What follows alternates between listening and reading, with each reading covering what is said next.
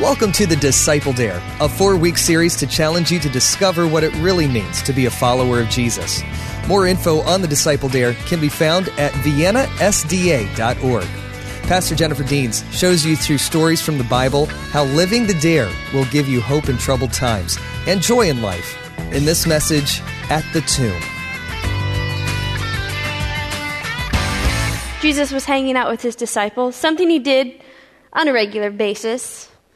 There he's hanging out with them, and as he's hanging out with them, somebody comes running up, and they run up and they say, Jesus, you'll never guess, you have to come. Martha, Mary, they sent me to tell you. And Jesus is like, calm down. He's like, no, they told me to tell you that the one you love is sick. He's really sick, Jesus. You should have seen Lazarus. I've never seen someone that sick. Jesus, you've got to come. Jesus says, okay, thank you for sharing with me. And then Jesus begins to hang out with his disciples. And the disciples are like, what's going on? Are we doing anything? Jesus just kind of brushes it off. A day passes. The disciples are talking. Maybe that Jesus isn't going back to see Lazarus because just a few days before, Jesus happened to be in Judea.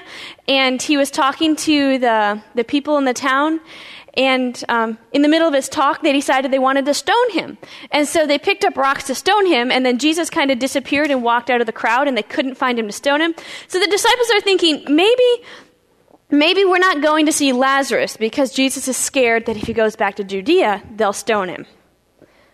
Well, another day passes, and as the day passes, later on in the day, Jesus says, you know what? Lazarus is sleeping. The disciples are like, cool, when did a messenger come? We didn't get that message. And that is awesome. If Lazarus is sleeping, that means he's going to get better. Because if you can get a good night's sleep and you're that sick, it's a good thing. And so the disciples are high-fiving each other. Yay, they all liked Lazarus. They wanted him to be alive. And Jesus is like, no, Lazarus is dead. What? You just said he was sleeping. And Jesus is like, Lazarus is dead. We're gonna go see him. What? He's already dead, Jesus. Why would you want to go back? They're gonna stone you. And Jesus is like, listen, there's 12 hours of daylight in a day. During the 12 hours of daylight, you're safe. You're not gonna get robbed. It's during the night. And they're like, what are you talking about, Jesus? We have no idea what you're talking about. Jesus is like, let's go. And so Thomas pipes up. Well, if he's going to go kill himself, we might as well kill ourselves with him, so let's all go. And so the disciples are like, what is Jesus doing? And they follow him, and they're heading to Judea, where Lazarus is dead.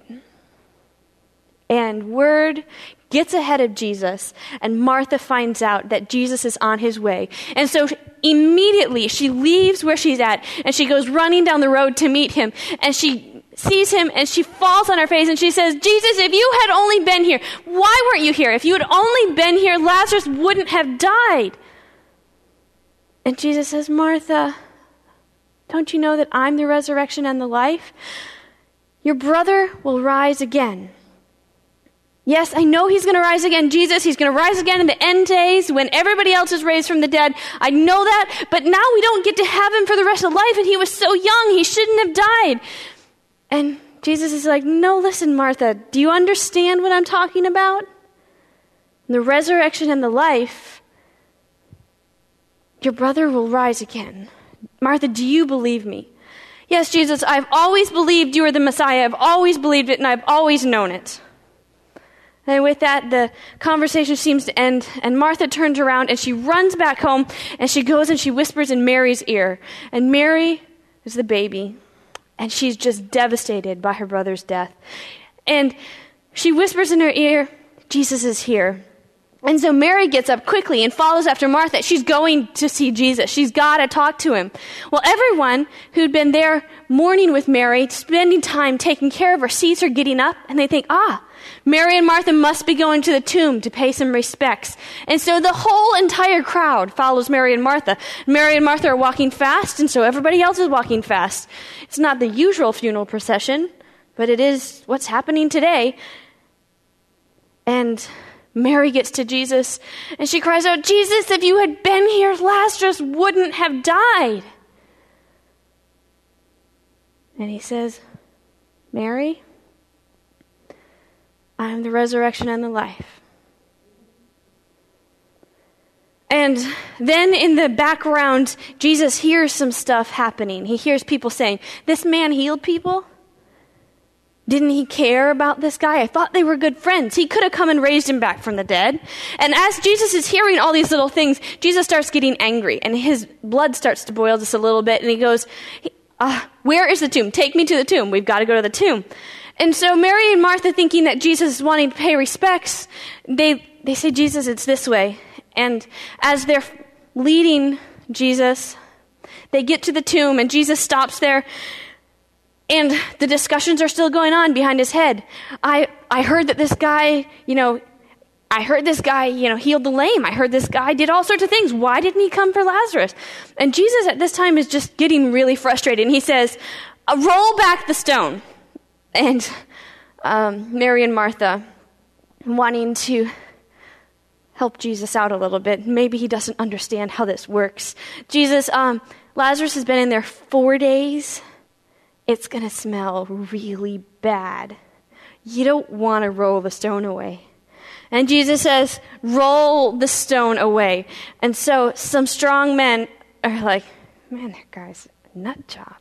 And they go and they're rolling the stone away, all while they're trying to hold their breath. And just as the stone gets past the entrance of the tomb, Jesus looks up and says, "Father, I know that you hear me and I know that you love me, but I'm saying it out loud for the benefit of everybody here. Lazarus, come forth." And with that, there's a commotion. And people are like, "What's going on? What's in the tomb? Is an animal in there? Did an animal get trapped? That poor animal, it's got to have been in there. Oh, this is just bad." And as they're watching, as they're looking, slowly this figure, wrapped in grave clothes, starts hopping its way out. And they're like, "It's Lazarus, he's alive, he's alive." And they're just standing there and everybody's looking, and Jesus is like, "Go help him out. Take the stuff off him so he can see, so he can move." Lazarus was dead. Now he's alive. And after that, some people believed in Jesus because of what they saw, and some people didn't. Our topic tonight is death. What happens to us when we die? What does the Bible say? There's a lot of things that people think about death, what happens. There's a lot of thoughts. When we die, we go to heaven. When we die, we go to hell. Or if you're not quite good enough to go to heaven or hell, you die, you go to purgatory, where you can work as hard as you possibly can so that you can get into heaven. What does the Bible teach about death? As we're looking at the story of Lazarus, it's very interesting to me because the Bible tells us on a number of occasions that Lazarus, Mary, and Martha were kind of like Jesus' home base. It was kind of like home for him. He would go there and he'd spend time and he'd hang out with them. It was kind of like family. That's where he would go when he needed a break. And so just thinking about this, why in the world did Jesus not go when he heard this awesome guy, like a brother, one of his closest friends, was sick? Was he scared of the Pharisees? What was going on? Turn with me to John chapter 11. John chapter 11, page 872. John chapter 11. John chapter 11. We're going to read verse 15. 14 and 15. John chapter 11, 14 and 15, it says, "So he told them plainly," Jesus is talking, it's in the red, "Lazarus is dead. For your sakes, I'm glad I wasn't there. Now you will really believe. Come, let's go see him." So Jesus starts out, "For your sakes, I'm glad I wasn't there." So Jesus, the one thing I love about Jesus is he had a purpose for everything he did. He didn't just do something because. He was very intentional. He had a sense of a mission that God was calling him to do stuff. And he kind of knew that he needed to get places and do stuff. And he did things with a purpose. So Jesus starts out with saying, I'm glad I wasn't there. I'm glad my friend died. Now, is this because they'd had an argument and Jesus was just kind of irritated with Lazarus? The Bible doesn't lend us to believe that in any way, shape, or form. There's some other reason why Jesus is glad he wasn't there. If you look down to verse 21, it says, this is when Martha is talking to Jesus. She says, Martha said to Jesus, Lord, if you had only been here, my brother would not have died. But even now I know that God will give you whatever you ask. Jesus tells her in verse 25, I am the resurrection and the life. Anyone who believes in me will live even after dying. Everyone who lives in me and believes in me will never die. Do you believe this? Jesus is going, and instead of doing what we typically do at a funeral, I'm so sorry, he was such a great person. We're going to miss him so terribly. Jesus, he goes with a totally different approach. He has a purpose. He goes and he tells her, instead of, I'm sorry about Lazarus, I couldn't get here, it was busy. He doesn't make excuses. He doesn't say anything. When she says, if you'd been here, Lazarus wouldn't have died, he was like, it's okay if Lazarus died. I'm the resurrection and the life. And she doesn't seem to understand what he's talking about. Yeah, God, I know that you can raise him up in the end time. Jesus is like, no, he will rise again. A very similar conversation happens with Mary. Jesus had a purpose for what he was doing.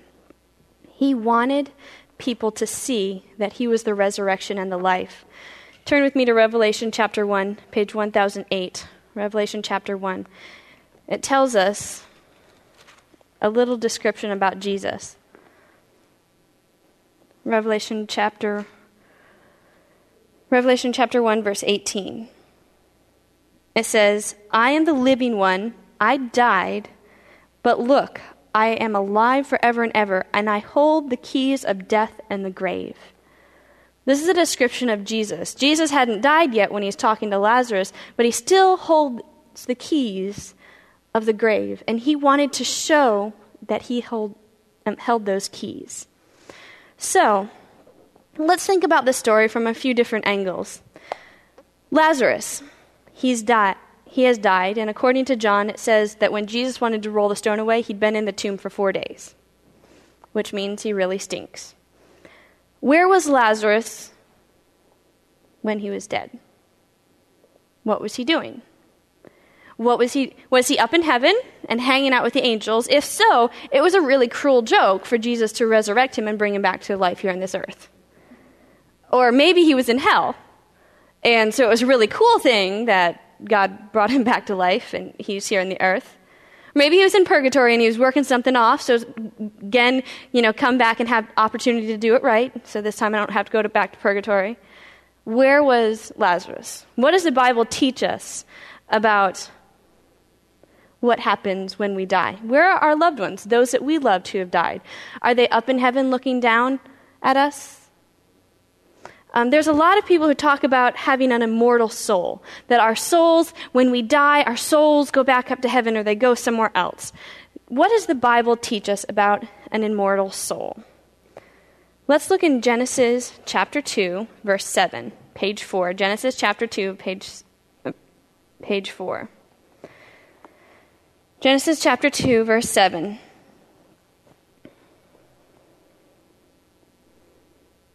It says, Then the Lord God formed man from the dust of the ground, and he breathed the breath of life into man's nostrils, and the man became a living person.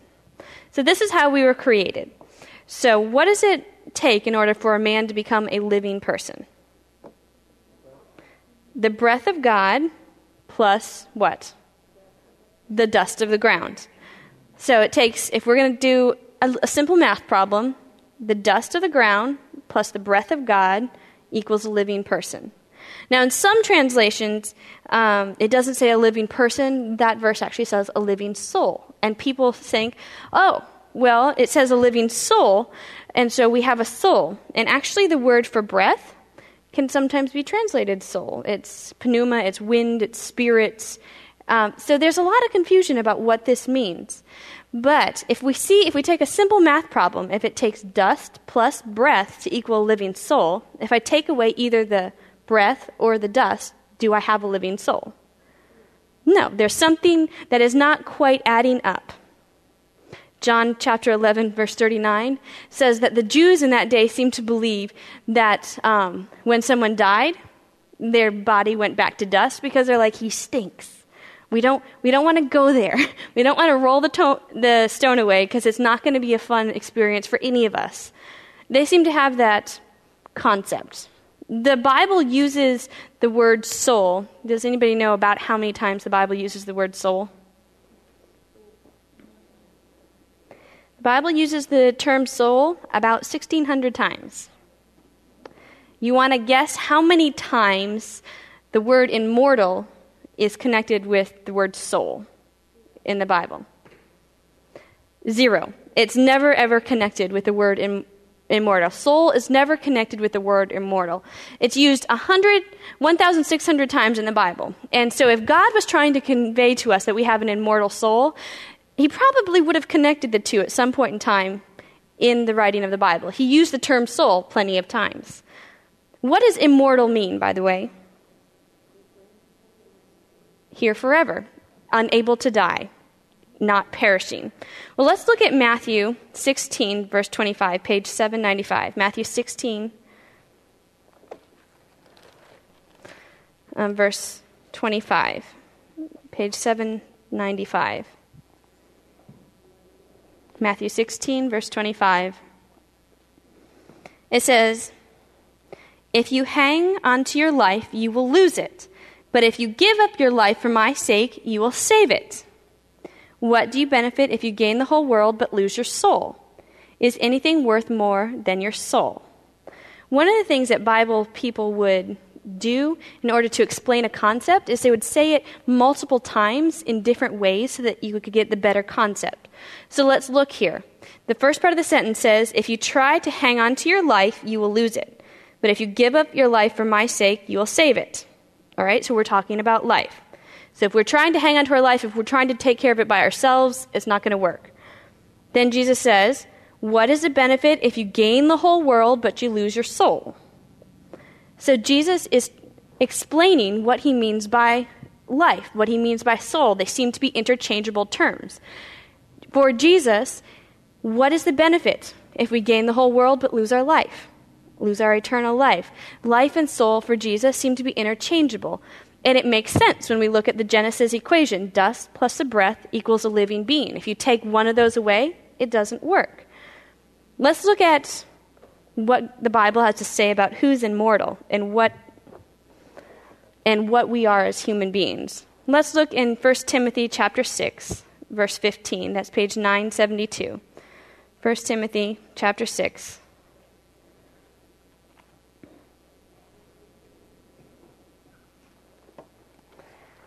1 Timothy chapter 6, verse 15. 1 Timothy chapter 6, verse 15. It's page 972. It says, "For just at the right time, Christ will be revealed from heaven by the blessed and only Almighty God, the King of kings and the Lord of lords. He alone never dies. He lives in light so bright that no human can approach him. No human eye has ever seen him, nor ever will. All honor and power are for him forever. Amen." So, this is a description of God the Father. What does it tell us at the beginning of verse 16 about God the Father? It says, "He alone will never die." What is the definition of immortal? Never dying. So, if God the Father is the only one who will never die, what does that say about us humans? Do we fit into that category? No. So the Bible never once puts the word soul or spirit in conjunction with immortal, and it goes on to say that the only person who is immortal is God the Father. Jesus was immortal, but he gave up that right when he came to live and die for us. So he died, but he has been given immortality back. So, what else does the Bible have to say about being immortal? Let's look at Romans chapter 2, verse 7, page 913. Romans chapter 2, verse 7.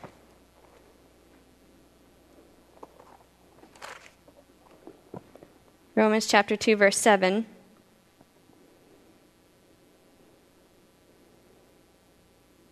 It says, "He will give eternal life to those who keep doing good, seeking after the glory and honor and immortality that God offers. But he will pour out his anger and wrath on those who live for themselves, who refuse to obey the truth, instead of live lives of wickedness." So this verse here in Romans tells us that God is offering us immortality.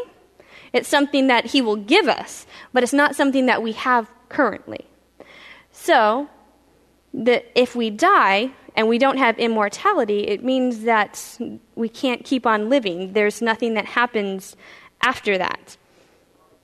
The immortality is something that God offers us. So what is the function? What happens to our soul that the Bible talks about? Where does it go? What happens to it? What happens when we die? Look at Job chapter 9, verse 10. We want to know where Lazarus was. What was he doing in the middle of all this? Job chapter 7, verse 9. Sorry, page 418. Job chapter 7.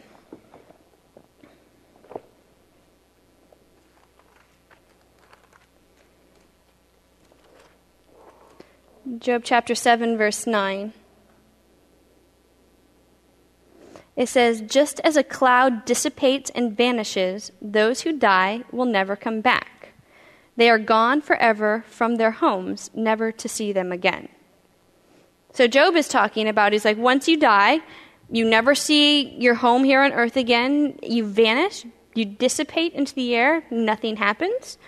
So we're starting to get a sense of what happens to us at death. What does Ecclesiastes tell us? Ecclesiastes chapter 12, page 544. Ecclesiastes chapter 12, page 544. This is Solomon talking, and he's the wisest man who ever lived. And it tells us in Ecclesiastes chapter 12, verse 7, we'll start in verse 6. He says, "Yes, remember your Creator now while you are young, before the silver cord of life snaps and the golden bowl is broken. Don't wait until the water jar is smashed at the springs and the pulley is broken at the well. For the dust will return to the earth, and the spirit will return to God who gave it." So this verse can be a little confusing sometimes, but the word spirit is ruah in the Hebrew, and it can be translated wind, breath, dust, not dust, spirit. And so what Solomon is saying is God's breath, his life-giving force, goes back to him, and our bodies go back to dust. How did Jesus explain it in the parable of Lazarus? Or not in the parable, in the story of Lazarus, John chapter 11. What is he doing? He's explaining something to his disciples. Jesus said that Lazarus was sleeping. Turn to John chapter 11, verse 12. The disciples just found out that Lazarus was sick. John chapter 11, verse 12. The disciples said, "Lord, if he's sleeping, he will soon get better." They thought that Jesus meant Lazarus was simply sleeping. But Jesus meant that Lazarus had died. God, in the story of Lazarus, he is talking about something very specific. God wanted Lazarus to die for two reasons, because he wanted to be able to show the people then and show us now that he has the power of the resurrection and the life. He has control over the dead and the living. But he also wanted to show us what it means when we die. And he says, Lazarus is sleeping. Now, how many of you have you ever gone to sleep and you woke up, someone's woke you up, your alarm clock's going off, and you're like, I just went to sleep. And you look over and it's been 12 hours later. You've slept for a very long time. What is that? Is that what we're talking about? Is that what Jesus is talking about? Well, let's look and see what the Bible has to say about how aware we are when we're dead. okay, if we know anything. So look at Psalms chapter 146, page 510. Psalms chapter 146. Psalms 146.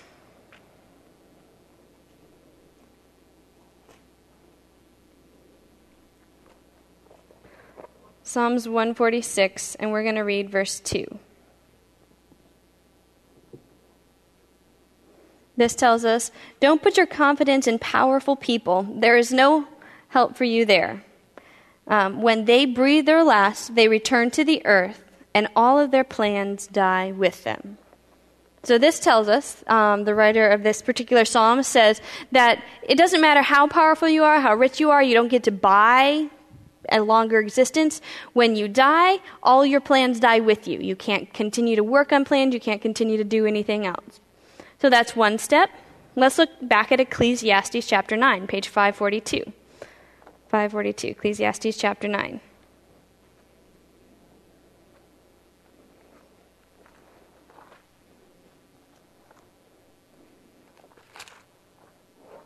Ecclesiastes chapter 9, page 542.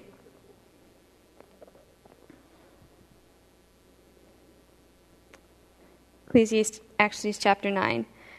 Verse 5, it says, the living at least know that they will die, but the dead know what?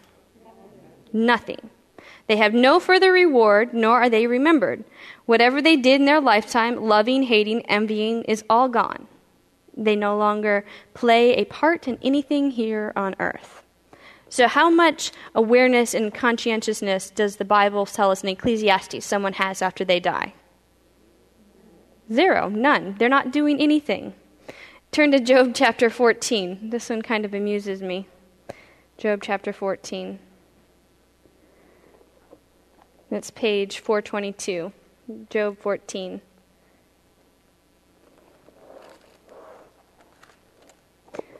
Job 14, verse 20. And we're going to start a little bit into the verse. It says, you disfigure them in death and send them away. They never knew if their children grew up in honor or sink into insignificance. Now, if someone is in heaven looking down on the earth, wouldn't they know what's happening to their children? Wouldn't they know if they grew up in honor and there's something to be proud of, or if you'd rather not have known because now they're insignificant? Well, no, it doesn't seem to imply that anybody knows anything. So they don't know what's going on. Look one more over at Psalms chapter 115. Turn back to Psalms 115.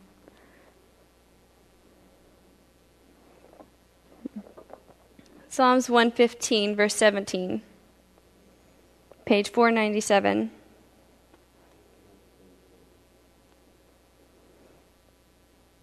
It says, the dead cannot sing praises to the Lord, for they have gone into the silence of the grave. All right, now let's think about this. If when you die, you go to heaven, and it tells us in Revelation over and over and over again that anybody who is in the presence of God is singing, worthy is the Lamb, holy is the Lamb that was slain, worthy, worthy, worthy, and that's all they're doing. And then Psalm tells us that the dead can't sing praises. Wouldn't it be a little odd for them to be in heaven? Because that's one of the things we're going to be doing in heaven.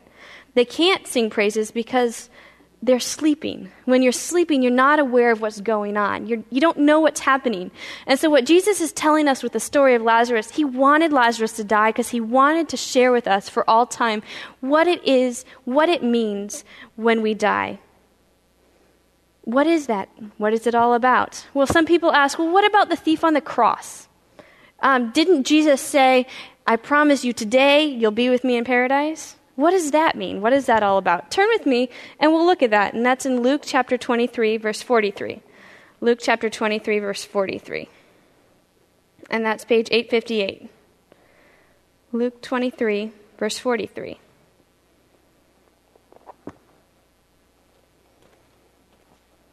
It tells us there in black and red, Luke chapter 43, verse 23. And Jesus replied, I assure you, today you will be with me in paradise.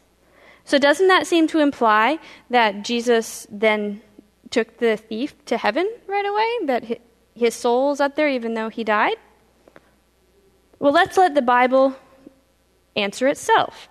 So let's look a little further in the chapter to the end of Luke 24 to verse 54. This tells us, "This was done late on Friday afternoon, the day of preparation. As the Sabbath was about to begin, his body was taken away, and the woman from Galilee followed and saw the tomb where his body was placed. Then they went home and prepared spices and ornaments to anoint his body. By the time they were finished, it was the Sabbath. The Sabbath had begun, so they rested as required by the law. But very early on Sunday morning, the women went back to the tomb, taking the spices they had prepared, and found the stone had been rolled away from the entrance." So we find later on in Luke that Jesus dies on Friday. His body is in the tomb undisturbed all day Saturday, and then he's resurrected on Sunday. When the women get back to the tomb, they're looking for him. And then a little bit later, in John, turn with me to John. It gives us a different part of the story. John chapter 20, page 880. John chapter 20, verse 15. Mary Magdalene, the same one we're talking about here in the story of Mary and Lazarus, she's got a special connection with Jesus. She's always loved him. And so when she sees the stone has been rolled away, she goes looking for Jesus. And in verse 14, John chapter 20, it says, "She turned to leave and saw someone standing there. It was Jesus, but she didn't recognize him. 'Dear woman, why are you crying?' Jesus asked her. 'Who are you looking for?' She thought he was the gardener. 'Sir,' she said, 'if you had taken him away, tell me where you have put him, and I will go and get him.' 'Mary,' Jesus said. She turned to him and cried out, 'Rabboni,' which is Hebrew for teacher. 'Don't cling to me,' Jesus said, 'for I have not yet ascended to the Father. But go to my brothers and tell them, I am ascending to the Father and your Father, to my God and to your God.'" So, if we put a few things together, Jesus tells us, he told the thief on the cross, "Promise you today you'll be with me in paradise." But then, Jesus is taken down off the cross because he dies up there. And what happens to the thieves on the cross? Do you know what happened to them? There's a prophecy that none of Jesus' bones would be broken. The next day was Sabbath, so the Jews didn't want these bodies hanging up there on the Sabbath day, so that they asked if the bodies could be taken down. But they needed to make sure that these guys were going to die, so they went and broke their legs. And then what they did is they took them off the cross and they threw them in the garbage pile. And they could live that way for a few hours. So we don't actually know when the thief died. Crucifixion could take up to a week to kill somebody. So we don't actually know when the thief died. Okay, so that's one thing we need to keep in mind. And then Jesus says, "Today you'll be with me in paradise."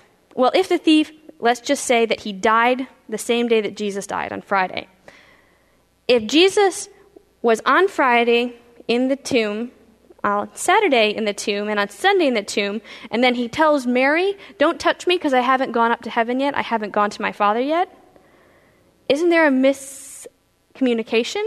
He just said, "Today you'll be with me in paradise." That would mean Friday he should have been in paradise with him, right?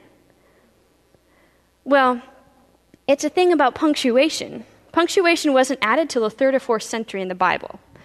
And so people went through the Bible and put punctuation in where they thought it seemed correct, where it seemed to fit their understanding of what the Bible was.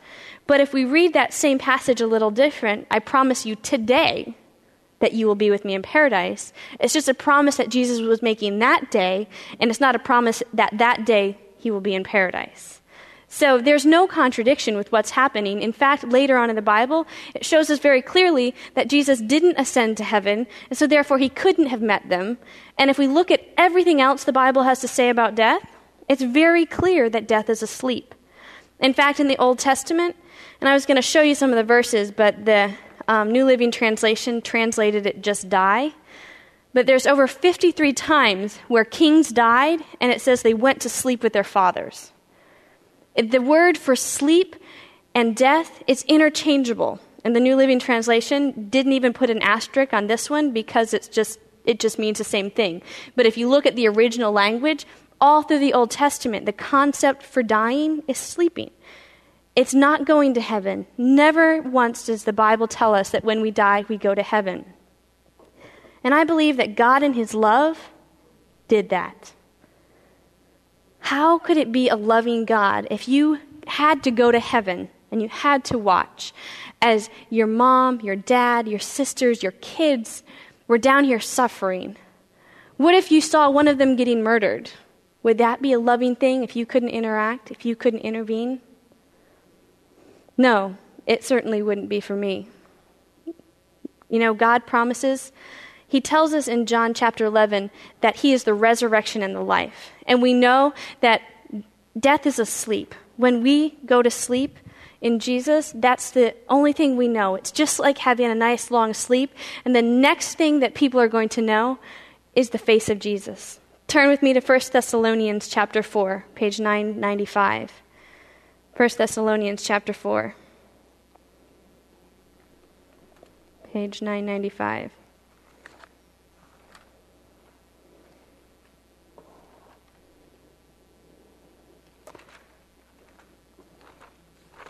I'm sorry, I'm dyslexic. 1 Thessalonians chapter 4, page 965. 1 Thessalonians chapter 4, verse 13. It says, "Now, dear brothers and sisters, we want you to know what will happen to believers who have died, so that you will not grieve like people who have no hope. For since we believe that Jesus died and was raised to life again, we also believe that when Jesus returns, God will bring back with him the believers who have died. We tell you this directly from the Lord. We who are still living when the Lord returns will not meet him ahead of those who have died, for the Lord himself will come down from heaven with a commanding shout, and the voice of the archangel, and the trumpet call of God. First, the Christians who have died will rise from their graves. Then together with them, we who are alive and still remain will be caught up in the clouds to meet the Lord in the air. Then we will be with the Lord forever. So encourage each other with these words." What is being said in Thessalonians is such a beautiful promise. It's such a beautiful thing. God is saying, listen, I'm promising you that because Jesus died and he rose again, I'm the resurrection and the life. I'm going to come back. And you know what's so beautiful? Those of us who are still alive, we're going to get to witness. We're going to get a witness coming up out of the ground, all of those who loved Jesus and had died. And we're going to get to watch them as the first thing they see, the first thing they realize after being dead is the face of Jesus, and that it's over. Sin is over. And the Bible promises us that that's what's happening. There is no heaven. There is no hell that people are in right now. There is no purgatory where people are working their way out. We only have this lifetime to make a decision and to make a choice. The Bible tells us that once we die, we sleep. Lazarus was one of the few people in the Bible that God gave a second chance at life here on this earth. Most of us don't get a resurrection back to this same life. But God promises us that we will all get a resurrection. The dead and the living alike will get a resurrection. Turn with me to 1 Corinthians chapter 15. 1 Corinthians chapter 15.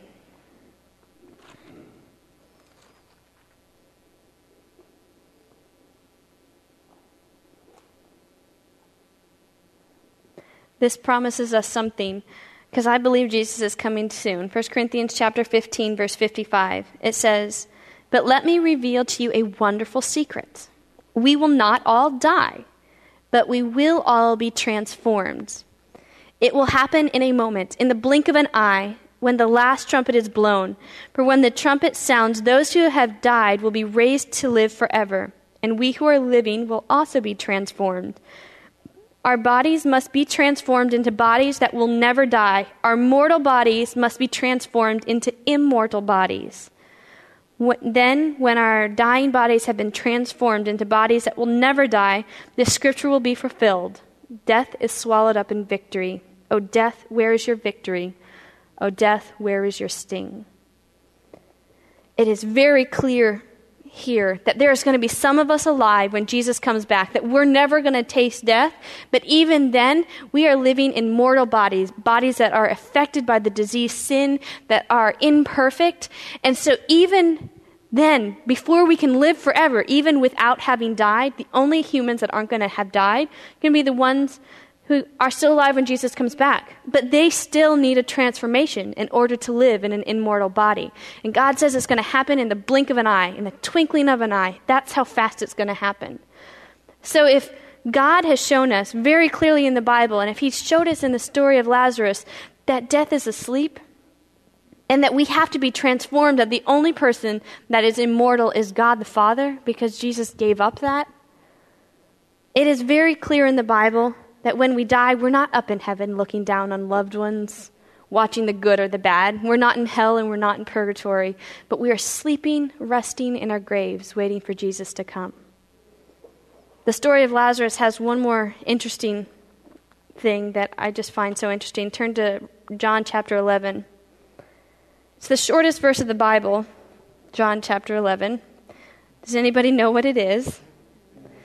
Jesus wept. John chapter 11, verse 35. Jesus is standing at the tomb, and he's standing there, and he cries. Why is it that Jesus cries? Do you think it's because he doesn't know if Lazarus will be resurrected? Do you think what is it? There's one beautiful thing. Jesus cries because he cares about the people who are hurting. Not because he thinks that death is not going to be overcome in victory. Not because he's worried about Lazarus off somewhere in hell or purgatory or something else. He cries because he sees the very real and the genuine feelings of those who have been left behind by death. And the God that we love and the God we serve, when we lose someone in death, cries with us. Not because he doesn't have hope, but because he is there feeling our pain, and he knows we're going to miss him. But like the Bible promises us, we don't have to mourn like people who have no hope, because we have a hope of the resurrection, and that Jesus is the resurrection and the life, and there's nothing that we need to worry about. We know that our loved ones are sleeping in the grave. They don't know anything, they're not involved in anything, and the next thing they're going to see is Jesus coming back. The dare for you tonight is, do you believe that death is a deep sleep, that when you wake from it, you will see Jesus' face? Do you believe that there is no such thing as an immortal soul, only God's life-giving breath? Do you believe that Jesus has conquered death, therefore you have nothing to fear? This is a beautiful thing. Death is not something to be scared of. It's just something that may happen to all of us before Jesus returns. But the next thing we'll see is Jesus' face. You've been listening to The Disciple Dare from Pastor Jennifer Deans. We hope this message encouraged you as you learn to follow in Jesus' footsteps. If you'd like to learn more about how you can take the dare, drop by viennasda.org. There you'll find resources to get connected to others like yourself and to help in your spiritual journey.